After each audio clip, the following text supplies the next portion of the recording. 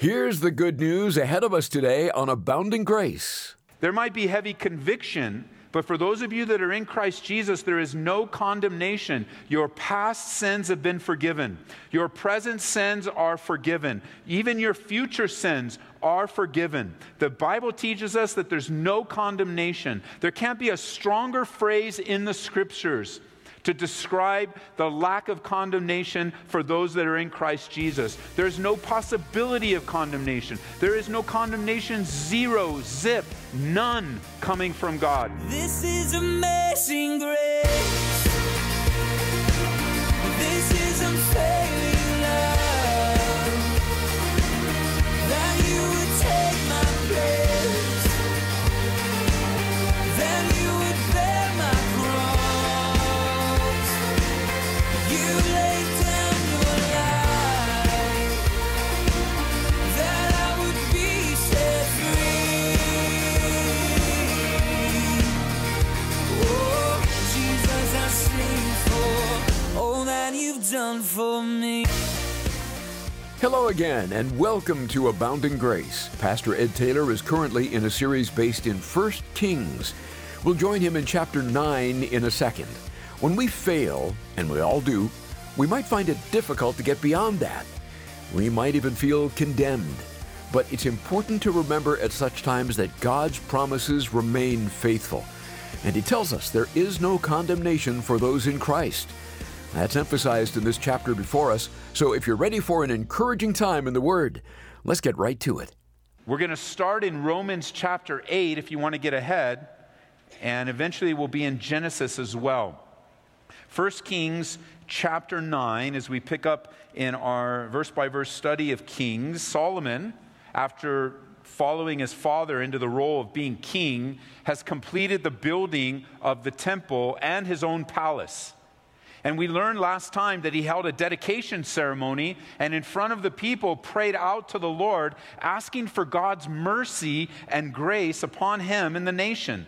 And just turn back to chapter 8, whether you took notes or not. I found it interesting that in Solomon's prayer that he anticipated human failure among the nation.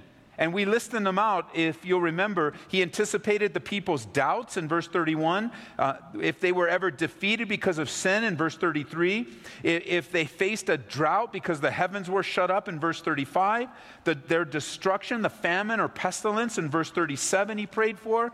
He prayed in anticipation, verse 44, of their deployment if they had to go out to war. He also prayed in verse 46 if they defected and backslid. He prayed in anticipation of the failure of the nation. Notice in verse 47 of chapter 8, yet when they come to themselves in the land where they carried away captive and repent and make supplication to you in the land of those who took them captive, he anticipated repentance among the sinners.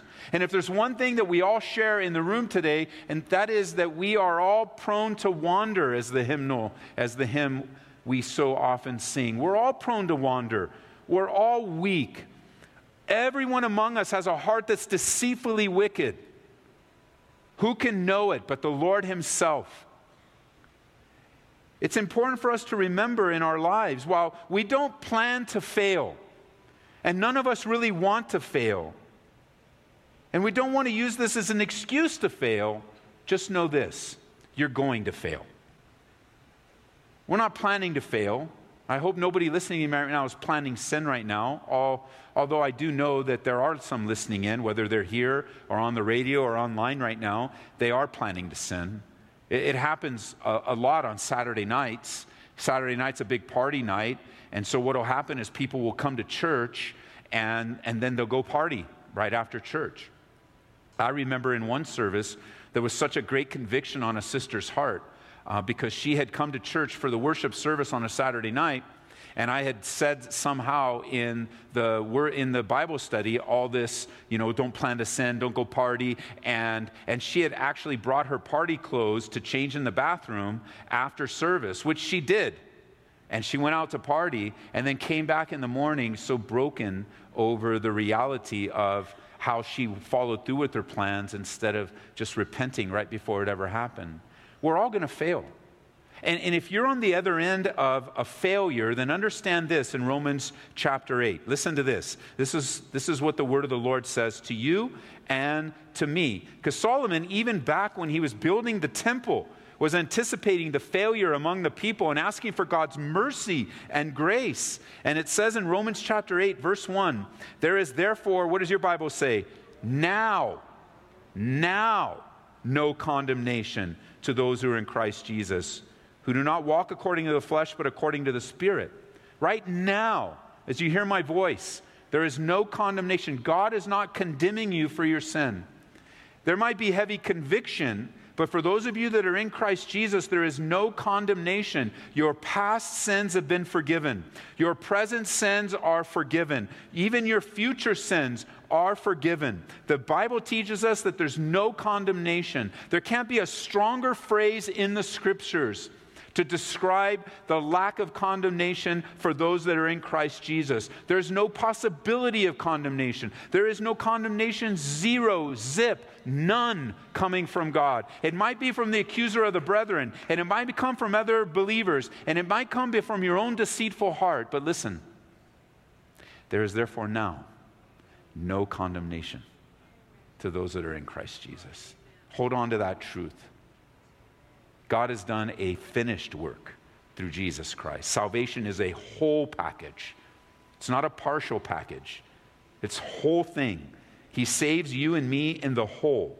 Because God is not working in a past, present, future kind of environment. God is outside of time. He describes himself as the great I am.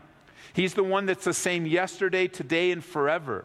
And so in his eternality, in his complexity, it's in the now for God, which translates to the now for us, that there is no condemnation.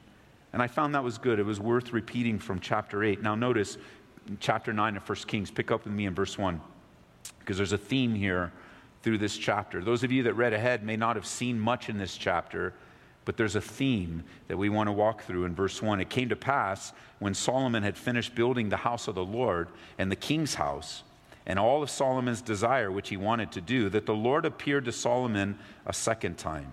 Aren't you grateful for the second times of the Lord? Or the second chances of the Lord? Or the third, or the fourth? But he comes in a very special way. He comes to him a second time, just like he did in Gibeon. He's ready to give him a fresh word. He's ready to give him a new word. And the Lord said in verse 3, I've heard your prayer and your supplication that you've made before me. And I've sanctified this house which you have built to put my name there forever, and my eyes and my heart will be there perpetually. He says, I heard your prayer. I heard your prayer about the future failures. I heard your prayer about what's going to go down. I heard your prayer covering what was on your heart, Solomon, if the nation turned against you and if they made all kinds of mistakes. I heard your prayer. I heard your prayer. God's going to answer that prayer. I'm going to show mercy to the future generations because of your prayer. I'm going to show mercy to the nation of Israel because of your prayer. I heard your prayer. Why do we pray? One of the reasons we pray is because God hears our prayers. God hears our prayers. You're not praying to the ceiling. Some of you might have come today, and as you were praying in your group, you just felt like, well, what am I doing this for? Why am I doing this? And it could be the condition of your heart right now. It could be the condition of your mind right now. You could be it could be a variety of reasons, but you're wondering, why am I doing this? There are a lot of reasons why you're doing this, but one we learn in the text today. We pray because God hears our prayers. He hears our prayers. And it's not just like a casual hearing where, yeah, he heard the words, but God's hearing always leads to God's action. God's hearing always, isn't that what he tells us? Isn't that what he says in James? He says, don't just be hearers only, but doers. What's the example for that? God himself. God is the example of what hearing and doing looks like. And here he is. I heard your prayers in your supplications, and I've sanctified this place. Verse 4. Now, if you walk before me as your father David walked, mark these words. How did David walk? In integrity of heart and in uprightness. Mark that. We'll come back to it in a moment. If you walk like your dad, if you follow your dad's example, to do according to all I've commanded you, and if you keep my statutes and my judgments, then I'll establish the throne of your kingdom over Israel forever. As I promised David, your father, saying, you shall not fail to have a man on the throne of Israel. But if you or your sons at all turn from following me and do not keep my commandments and my statutes which I've set before you, and go and serve other gods and worship them, then I will cut off Israel from the land which I've given them. And this house which I've sanctified for my name I will cast out of my sight. Israel will be a proverb and a byword among all peoples. And this house will be exalted. Yet everyone who passes by it will be astonished and will hiss and say, why has the Lord done thus to the land and to this house? Then they will answer, because they forsook the Lord their God, who brought their fathers out of the land of Egypt and embraced other gods and worshiped them and served them. Therefore the Lord has brought all this calamity on them. We're grateful, aren't we, for the times that God appears to us the second time. Many times a second time in the Bible is referring to a second chance from the Lord after a big failure. But not so here. We're at the midpoint of Solomon's reign. Almost 20 years earlier, God had appeared to Solomon and told him to ask whatever he would like. And Solomon, recognizing the weight of responsibility, he asked not for great things for himself, but he asked great things for the people of God. He asked for that which would bring God the most honor. He asked for help in overseeing the nation, knowing that he wasn't his dad. He wasn't like his dad. His dad was a warrior. His dad was a man who battled. Unfortunately, his dad was a man with blood on his hands. His dad was a man that was shrewd and understood. You could say that his dad had street cred. He understood how it was like. He hung out with David's mighty men, and he learned from David's mighty men some things about what goes on the streets, what goes on in real life. He had to experience it. Solomon was a softie. He grew up like many of our kids in the sense that he grew up in, you could say, in a godly home, in a Christian home.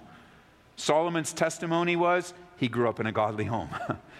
And because of the leadership of his father and the leadership of his home, he avoided all the nonsense, or much of the nonsense, that his dad went through. And that's a lot of what your houses are like. It's what my house was like. I did not want my kids to experience what I experienced. I don't believe it was God's heart for God. God had a testimony that was different for my kids, and we raised our kids to be kids as unto the Lord. Now, they were normal kids, and they had their issues, and they had their sinful issues, but man, praise God that none of my kids were teenage parents. I mean, I praise God for that. I didn't want them to go through what we went through. I didn't want them to hear our testimony and say, well, you know, Dad, you were an idiot, so I can be an idiot too. No, you can't be an idiot, and I'm not an idiot anymore, I hope, you know? And I wanted to prevent that from them, and praise God for his grace and his mercy. Solomon was different. He was that second generation that grew up in a home that watched the testimony of his dad. But his testimony of his dad was a good testimony. And he waited now, it was 20 years of time to build this house and build his temple. And then the Lord showed up again to encourage him and to warn him. And we need both.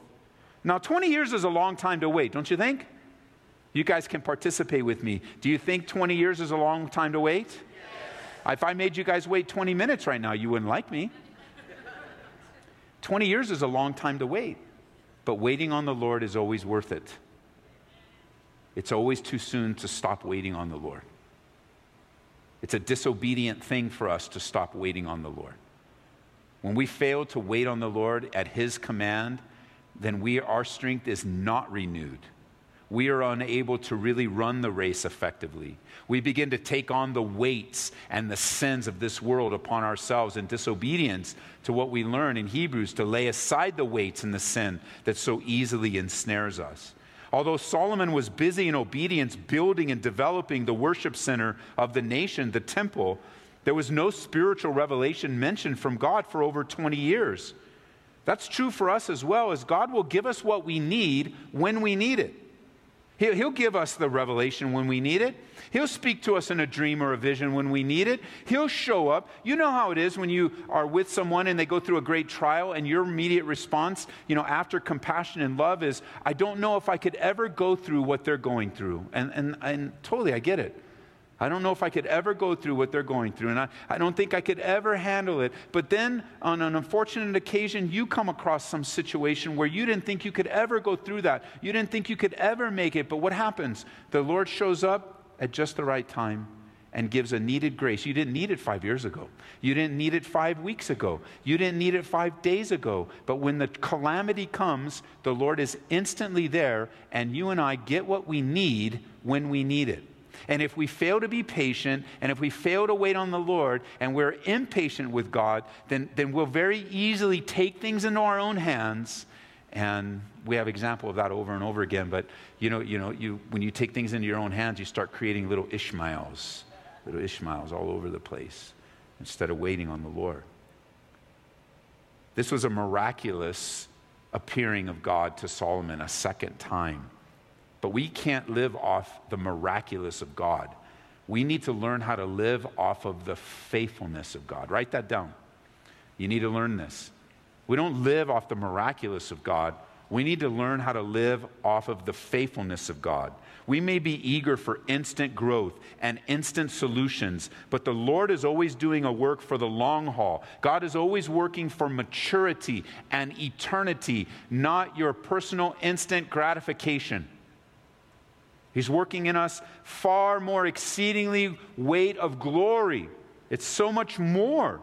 He wants to develop us and to grow us, that He wants to teach us how to praise Him. Even when we wait in relative silence for 20 years, God will show up a second time.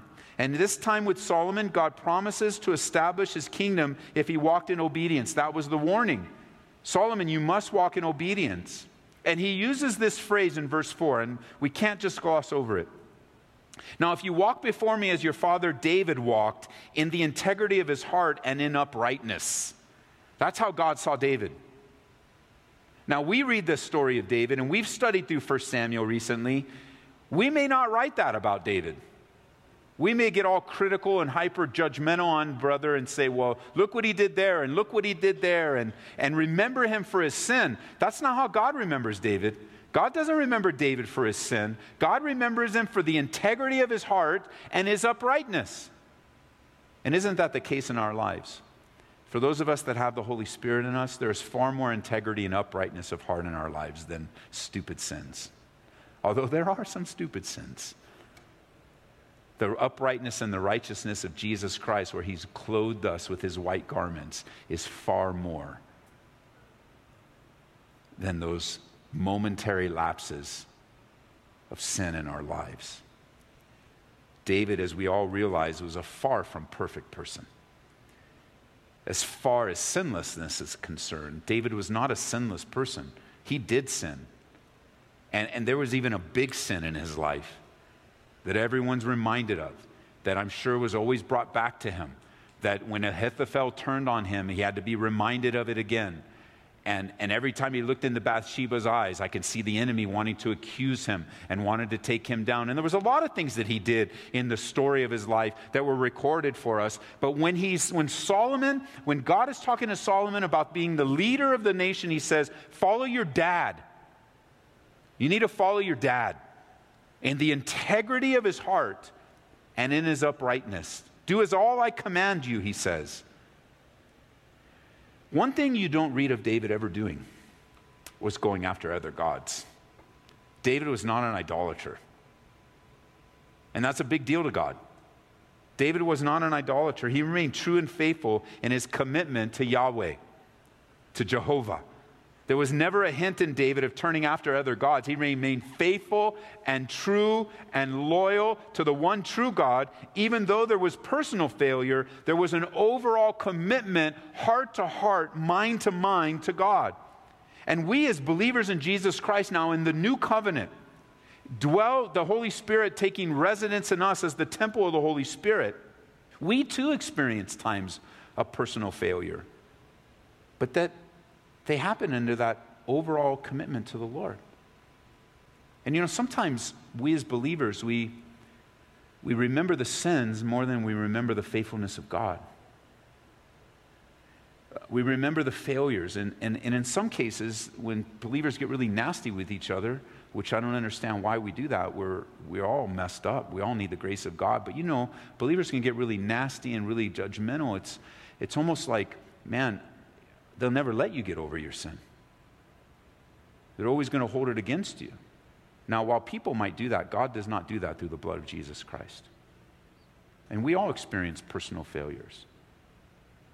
The way that the internet is today, the way the blogosphere is, the way that social media is, a believer or even a pastor can make a mistake, and then it's going to be blown up and blown out of proportion and blasted on Facebook and forwarded to 1 billion people within 24 hours now. And instead of just praying for that brother and go, he just made a mistake.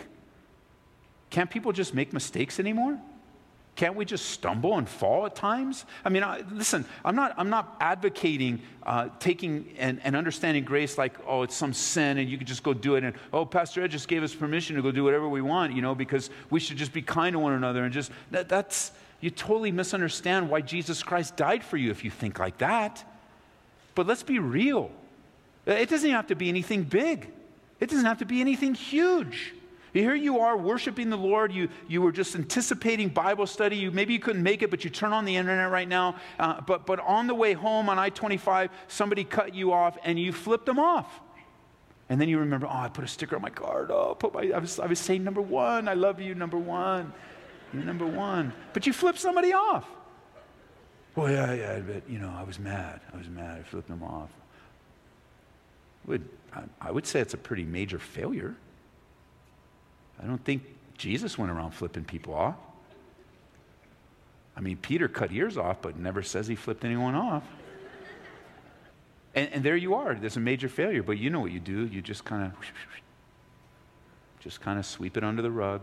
Sorry, Lord. Sorry, I love you, Lord. And then you go, I'm going to cover it with my finger. I love you, Lord. And you're going to give, you let yourself off the hook, but you're not letting someone else off the hook. And there you are, you're committed to the Lord. It's not like you hate God. You were just mad somebody cut you off. I was just coming on Parker Road, coming up from Chick-fil-A, coming on Parker Road. I was making a turn, but it's crazy on Parker Road. The traffic's insane. So this guy comes up and right in front of me. So I'm not giving you I did not flip them off. I'm telling you, all right, just so you know. But I'm like, come on, man, this is my space. This is my space. And then you went around and broke the law. This is my space. This is my space. My space. But even that little thought, Lord, nothing belongs to me. It's not my space. How careful we need to be in the body of Christ. We may have times when we stumble or we fall into sin, but yet underneath our lives and the basic foundation is a commitment and a faith in the Lord. And when you say you love Jesus Christ, I believe you. I believe you. When you say you want to grow beyond, I believe you. I do. I believe you. If you were to come up for prayer after service and say, Ed, I fail miserably, but I love Jesus, I believe you. And I think what's best in you. And I want to encourage you in the Lord. I want to help you get over this and move forward in your life. I believe you. Love and grace is lived out among us in the family of God by our patience with one another, by our help with one another, firm but lovingly. Well, thank you for joining us today as we study through 1 Kings and learn of God's abounding grace. This is Abounding Grace with Pastor Ed Taylor. Are you interested in hearing this again? It's easy to do when you visit aboundinggraceradio.com or through our church app. Do a search for Ed Taylor in the App Store or Google Play to download that to your mobile device. Now, all this month, we're featuring an excellent book by Greg Laurie titled World Changers. Maybe you've noticed the Bible is filled with stories of God using ordinary people in extraordinary ways to change the world. I think of Noah, Abraham, and Joseph, just to name a few. In World Changers, you'll read about these imperfect, regular people who chose to obey God's call, and what a difference that made. And we'll send it your way for a gift of $25 or more to Abounding Grace today. Call toll-free 877-30-GRACE. Again, we're at 877-30-GRACE. or order it online at calvaryco.store. And thank you for your support, as it allows us to bring the teaching of God's Word to stations like this every day. We're constantly hearing from folks all over the world that are being blessed, and your gifts help to make that possible. You can donate through our website at aboundinggraceradio.com. And a question, how has Abounding Grace blessed you? We want to hear. And it's easy to share your thoughts and your prayer requests at aboundinggraceradio.com. Scroll down to the bottom of our homepage and connect with us. We'll return to 1 Kings next time out on Abounding Grace with Pastor Ed Taylor. We'll see you then. This is amazing grace. This is unfailing love. That you would take my place. That you would bear my cross. You laid down your life. That I would be set free. Oh, Jesus, I sing for all that you've done for me. Abounding Grace is brought to you by Calvary Church, Colorado, here in Aurora.